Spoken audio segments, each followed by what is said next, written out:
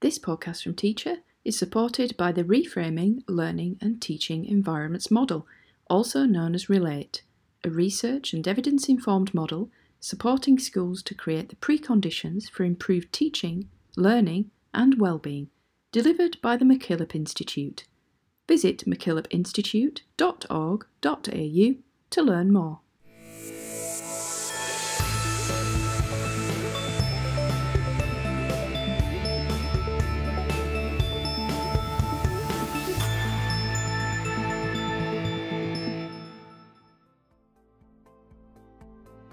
Thank you for downloading this podcast from Teacher Magazine. I'm Jo Earp. Hello and welcome to episode 37 of our series on school improvement. My guest today is Judith Weir, Principal of Our Lady of Mercy College. OLMC Heidelberg, as it's known, is in the northeast of Melbourne. It's a Catholic secondary school with a student enrolment of around 1,200 and more than 150 staff. I caught up with Judith last month at the start of the school year here in Australia to talk about leadership, strategic planning, how to balance competing priorities, the impact of COVID on student well-being, and the importance of professional mentoring. Let's get started.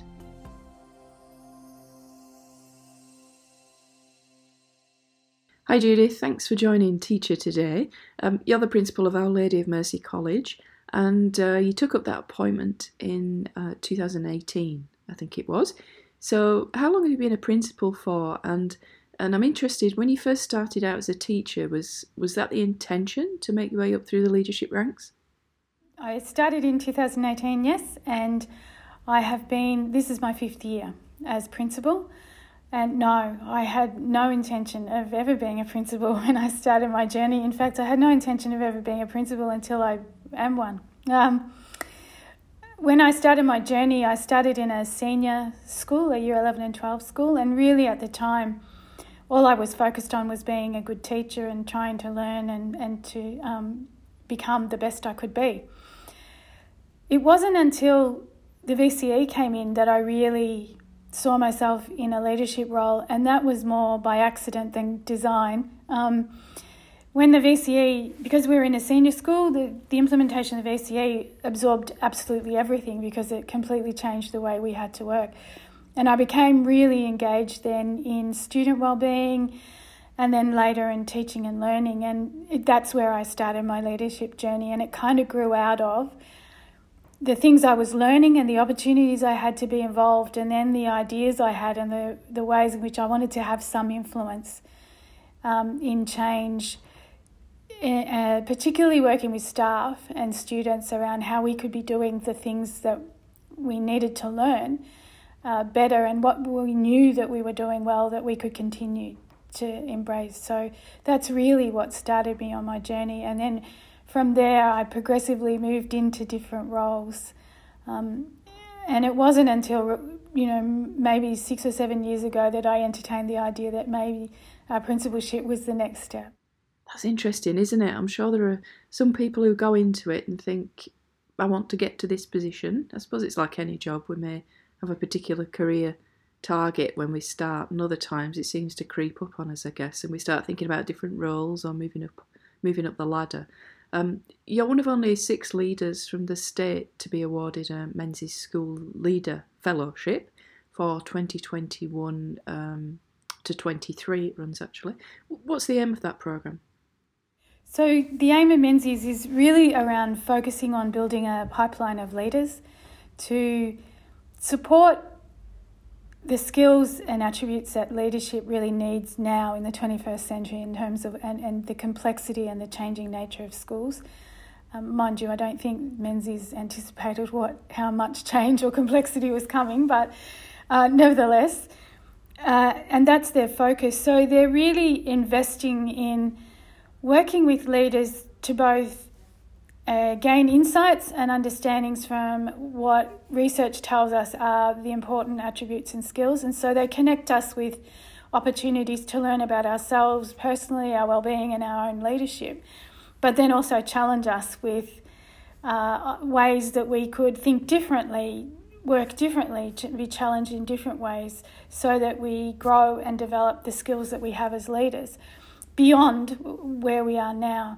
I think the fantastic thing about the Menzies program is it really recognises that the kinds of leadership development that we do as principals is really quite often on-the-job learning, and also it is a lot around developing leadership to learn how to do specific components, and this is trying to help us to develop skills to be, really powerful leaders of collective efficacy that enables us to grow our teaching staff and our students so that, as a whole school, we are targeting on improving student learning, and that all our efforts, our strategies and our programs are focused towards achieving that goal. And in doing that, establishing what could be the benchmark or the highest quality of skills and knowledge that people can learn and develop along the way.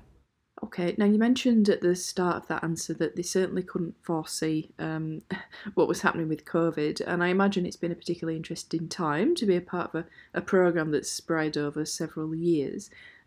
Around the world, but also in Melbourne, we've had extended disruption with those long COVID lockdowns. It's certainly not been business as usual for schools. How's that impacted the work that you've done in the first 12 months of the fellowship?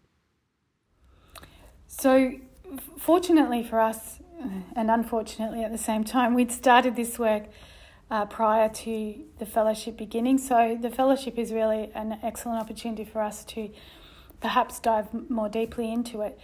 But it has impacted us in that strategy has sometimes had to take a back seat to pragmatism. And so the biggest impact I think it's had is the fits and starts that we have been on through this journey. And while we're coping with COVID, there's simply the workload and the fatigue that brought teachers meant that was about all that they could cope with at different times. So we've had to really think differently about how it is we do the work and when we do the work. So it's probably really stretched out something, we're nowhere near where we thought we might be at this point in the journey because it's really stretched out that program. It's also meant that we've had to redirect our focus a little bit because moving to remote learning actually threw up some new learnings and some new ways of doing things that perhaps we're sitting there in the background as something you might do one day, but now we're actually doing, and it's having advantages, and we're seeing gains in student agency and student learning outcomes. So in some instances, we really have had to think about what data we're looking at and to think differently about the data because the benchmarks we used are based on students being in your classroom doing the whole of the curriculum over a period of time, and now we're looking at students who are working home on their own, and even though their teacher is teaching them, it's not the same. So we've been trying to really take the opportunity for, particularly with our professional learning teams, to look at the data in real data to try and really capture some of the things we have achieved or we might have achieved, or try and looking for the trends. So that's a very long-winded way of saying that it's made us refocus to what are the things that we're learning, but it's also stretched us out a lot in that it's taking a little bit longer now to get to the places we thought we would be. Yeah, and it's thrown up, like you say, opportunities, unexpected ones as well. So many discussions to come out of it that we just didn't expect we'd be having. With the fellowship for this year, and we're speaking in February, just heading into the school year, you mentioned about having to take a step back and see what's happened, what the impact has been of COVID, and where people are at. Is that kind of your strategic priority for this year then? I mean, hopefully we'll be coming out of COVID, or is there a certain direction that you're looking for this year? We are really conscious, so in our strategic directions we have a wellbeing focus, and we're trying to improve student voice and bring that into the learning. And we've been on that journey for a little while, and obviously at a teaching and learning point of view we're trying to look at focusing on research and data and using that to identify how it is we can move student learning. And those two priorities still exist, but increasingly we're seeing lots of research and evidence within our own student population that we really need to work this year on ensuring that we have wellbeing and teaching and learning are sitting hand in glove, that we're actually making sure that those teams are talking to each other as much as, and really extending the collective efficacy from beyond the learning and teaching team and the wellbeing team to that team, and looking at how it is we can pick up on the learnings, particularly around student agency. Some students have really developed really powerful ways of self-management and are able to regulate their own learning. They're making assessments about where they are and how they're travelling, and those are the things that we want to capture. So that's really how I think it's going to influence, really learning what we can learn from the students about what they've been able to achieve, and to use that to educate our staff, and to also embrace that for how we move forward in learning and the work we do in the classroom. Okay, we'll continue the conversation after this quick message from our sponsor. You're listening to a podcast from Teacher Magazine, supported by the Reframing Learning and Teaching Environments model, delivered by the MacKillop Institute. Our model is research and evidence informed and supports schools to create the preconditions for improved teaching, learning and well-being. The MacKillop Institute provides a suite of evidence-informed programmes and services to support students and educators who have experienced change, adversity, loss, grief and trauma. Visit mackillopinstitute.org.au to learn more.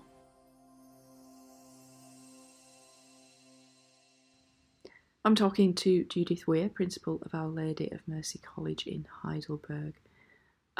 Before the break, we were talking about supporting students in both the academic side of things and also the wellbeing side of things. Finding that balance, like you say, they're both important areas, aren't they? Obviously, academic outcomes are important, and wellbeing outcomes have always been important too, but now they've really come to the forefront. So as a principal then, how do you go about trying to find that balance? Time's a big issue, I should imagine, but how do you find the balance then between the two? I don't know if a perfect balance is ever possible, but certainly I think schools have always had a really strong focus on wellbeing, and I think in Catholic schools as well, as part of our faith journey, that's always been a really important aspect of the work we do. But I think out of COVID, we probably have been forced to pay much more attention to the impact wellbeing has on learning for all students, rather than the group of students that normally present as obviously being impacted by their wellbeing. So I think we've learnt during remote learning, and I think there's been quite a number of articles that have come out in the news over the last 4 or 5 weeks in the debate about should we should be returned to remote learning, where I think more and more health professionals are identifying that those mental health issues for students, and even not perhaps mental health issues, just simply connection issues for students, are really significantly being impacted by not having those regular contact with students. So I think we've learned that, and very rarely do you have a situation where a child is whose learning is off the rails, doesn't have some other issue going on, and by the same token, very rarely do you have someone whose learning's not travelling fantastically, that you can't link learning and teaching to the reasons. I think it's giving teachers skills and knowledge that enable them to differentiate between when a student is just losing learning confidence, which is what we're talking a lot about at the moment, not so much the loss in learning, but the loss in learning confidence. And really that's where our wellbeing team and our learning and teaching team can bring the best of their knowledge and skill together to support teachers. So finding the balance, I think, is going to be really about finding the opportunities where we bring that conversation into the one place. So rather than just wellbeing meetings and just learning and teaching, it's looking at our structures and where and how do we bring staff together to have that conversation, where we're looking at both sides of that coin.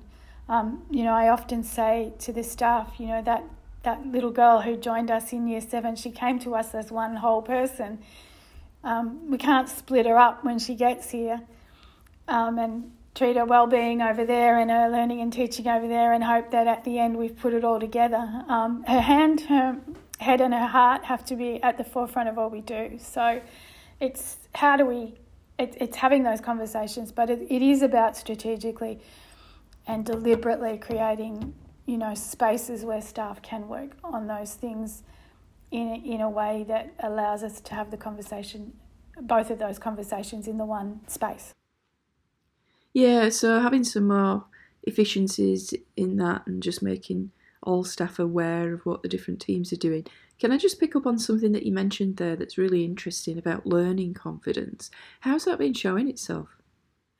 I think there's a couple of flags. The number of students who are presenting with anxiety, who are anxious about being at school. And it's not that they're not doing well, because they are doing well and their grades haven't slipped at all, but they just don't feel as confident. And they're talking about worrying about not doing as well. And I think one of the things that we've come to understand is that physical presence in a room where there are other people and the teacher's right there to check with is so important. And silly little things like I'm doing the questions and I can see where everyone else is up to, and that's okay, I'm onto the same thing as everyone else, so I'm not behind. Fantastic, I'm a bit ahead. Those things weren't as obvious or easy for students to see, and I think that fear that when they're back they're behind, or the fear that they're not doing as well. We're certainly seeing an increase in the number of students with anxiety, I think like all schools, and certainly I think we believe that there are examples of that. But yes, students are telling us they're not sure that they're doing as well as they are. And I think the absence of, all those incidental things that happen in a classroom or in a school when you're all together, that are the cues that help students develop and grow their confidence, because they can, mentally benchmark themselves, haven't been quite as easy for students to access. Certainly our counsellors are seeing much more of a reporting of loss of confidence. So I'm also interested to hear about how the pandemic restrictions have changed the way you do things for the better at the school. Is there anything that you were doing before that you stopped doing that you thought, okay, let's just keep not doing that?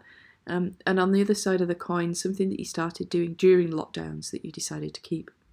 Yeah, so I guess one thing we have stopped doing, it's probably a silly thing, but we still do have a staff briefing at 8:20 on a Monday morning. And the idea was we all come together at the start of the week and and different people speak and we gather together. And it is a good way to start the week. And so we are still doing it, but we've moved it from in-person to online. And I think one of the things we probably didn't appreciate is teachers needed to get to school, get ready by 8:20, rush to the room where the meeting is and be ready to go off to their next class. And, it probably isn't the most stressless way you could begin a week. So we've moved it to online. Every morning at 8:20, every Monday morning, at 8:20, we do it online. And while we are missing the opportunity to gather together, the attendance rate has gone through the roof, because it also means people who are part-time, who are perhaps wouldn't ordinarily get to be part of those conversations, they can turn their computer on and still get their kids ready for school and listen to the meeting and know what's going on, even if they're not going to offer anything for the day. So it's enabled a lot more people to actually feel much more informed and connected, because they're able to get to briefing because they're not worried about having to race off. And some people just physically didn't make it in time. So that's something that we've hung on to. And then for the moment, parent-teacher interviews look like staying online. I think, those of us who are parents, we've all done the rush to the school, tried to find a park, run in and then run all around to all the different teachers and feel exhausted at the end of it. We're finding we're getting a lot of really positive feedback about the online parent-teacher interviews because it's efficient. It means parents who can't get away from work can still connect because it's online. They don't have to physically go anywhere. So those are two things we're still going to hang on to. So we haven't ditched them, but we have continued to modify them. I think some other things that we weren't doing that we are doing, we used Google Classroom as our learning management kind of system for students. And it's one of the things I think that we've really learned is, and we've seen students being able to manage their own learning in ways that we weren't expecting, just simply by having everything available all the time that's accessible. So that's been fantastic. And the other thing that's been fantastic is where different lessons have been recorded and used, students have really used them as revision tools as well, being able to go back.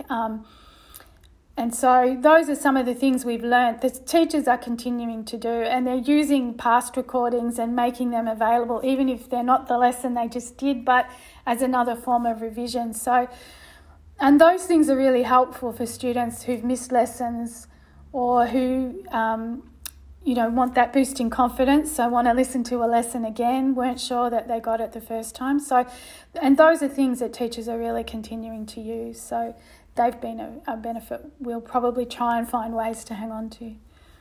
That's great. Just to finish off then, I want to go back to the fellowship. One of the elements of the programme is working with mentors. How important is it to have that kind of support network as a principal? Is it something that you do for other leaders in other schools yourself? And I'm also interested, do you have a number of mentors that you've been able to work with over the years? Yeah, I'm a great supporter of mentors. For two reasons. I've been really blessed in my career to have been privileged to work with a lot of people who viewed mentoring me as important, and so were really generous in the way that they supported me. And I honestly say quite frequently that there are a number of leaders out there who should see on a daily basis some of them coming through my leadership, or the things that I'm doing every day. And I think as a principal, having a support network is really important. There are often conversations or ideas you want to test that you really can only test with someone in a similar position. And I think that's probably true in any leadership journey. So it doesn't really matter whether you're a principal or a middle leader. I think that stands true. You do sometimes can only have conversations with people who understand the journey or the challenge. And Hilary Hollingsworth, who is part of the Menzies program, also was someone I had the opportunity to be mentored by earlier in my career. And, sometimes those things are pivotal in helping you make decisions about, cementing your own understanding of your values and how those might change over time. And so I think it's an invaluable resource. And to have such skilled and focused mentorship that we're getting out of the Menzies program is it's challenging because they're challenging us to move into new places of thinking and possibly moving away from our comfort zones. But they're really also it's helping to us understand ourselves better, but also to broaden the skills and knowledge that we have, that we're bringing, which means we're mentoring their leaders in our schools differently and hopefully in a better way as well. And I really, when I went into the Menzies Fellowship, I went into it because I didn't think it would just be for me. This is about the value that it will give my school and also the ways in which I hope it will enable us to grow not just my leadership, but the leadership of everyone who chooses to lead in my school.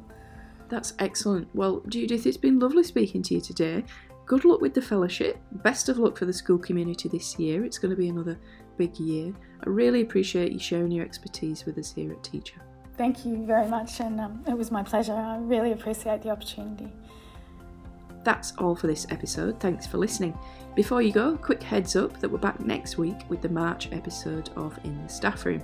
It's the monthly series where we invite you to listen with a group of colleagues and pause the audio to discuss and reflect on the questions posed by the host throughout. So that you don't miss out, subscribe to our podcast channel on Spotify, Apple Podcasts or SoundCloud, or wherever you get your podcasts from. If you want to keep listening now, you can access the 200 plus episodes already in our archive. And while you're there, we'd love if you could rate and review us. You've been listening to a podcast from Teacher, supported by the MacKillop Institute. Visit mackillopinstitute.org.au to learn how we support schools through our Seasons for Growth programme and Relate model.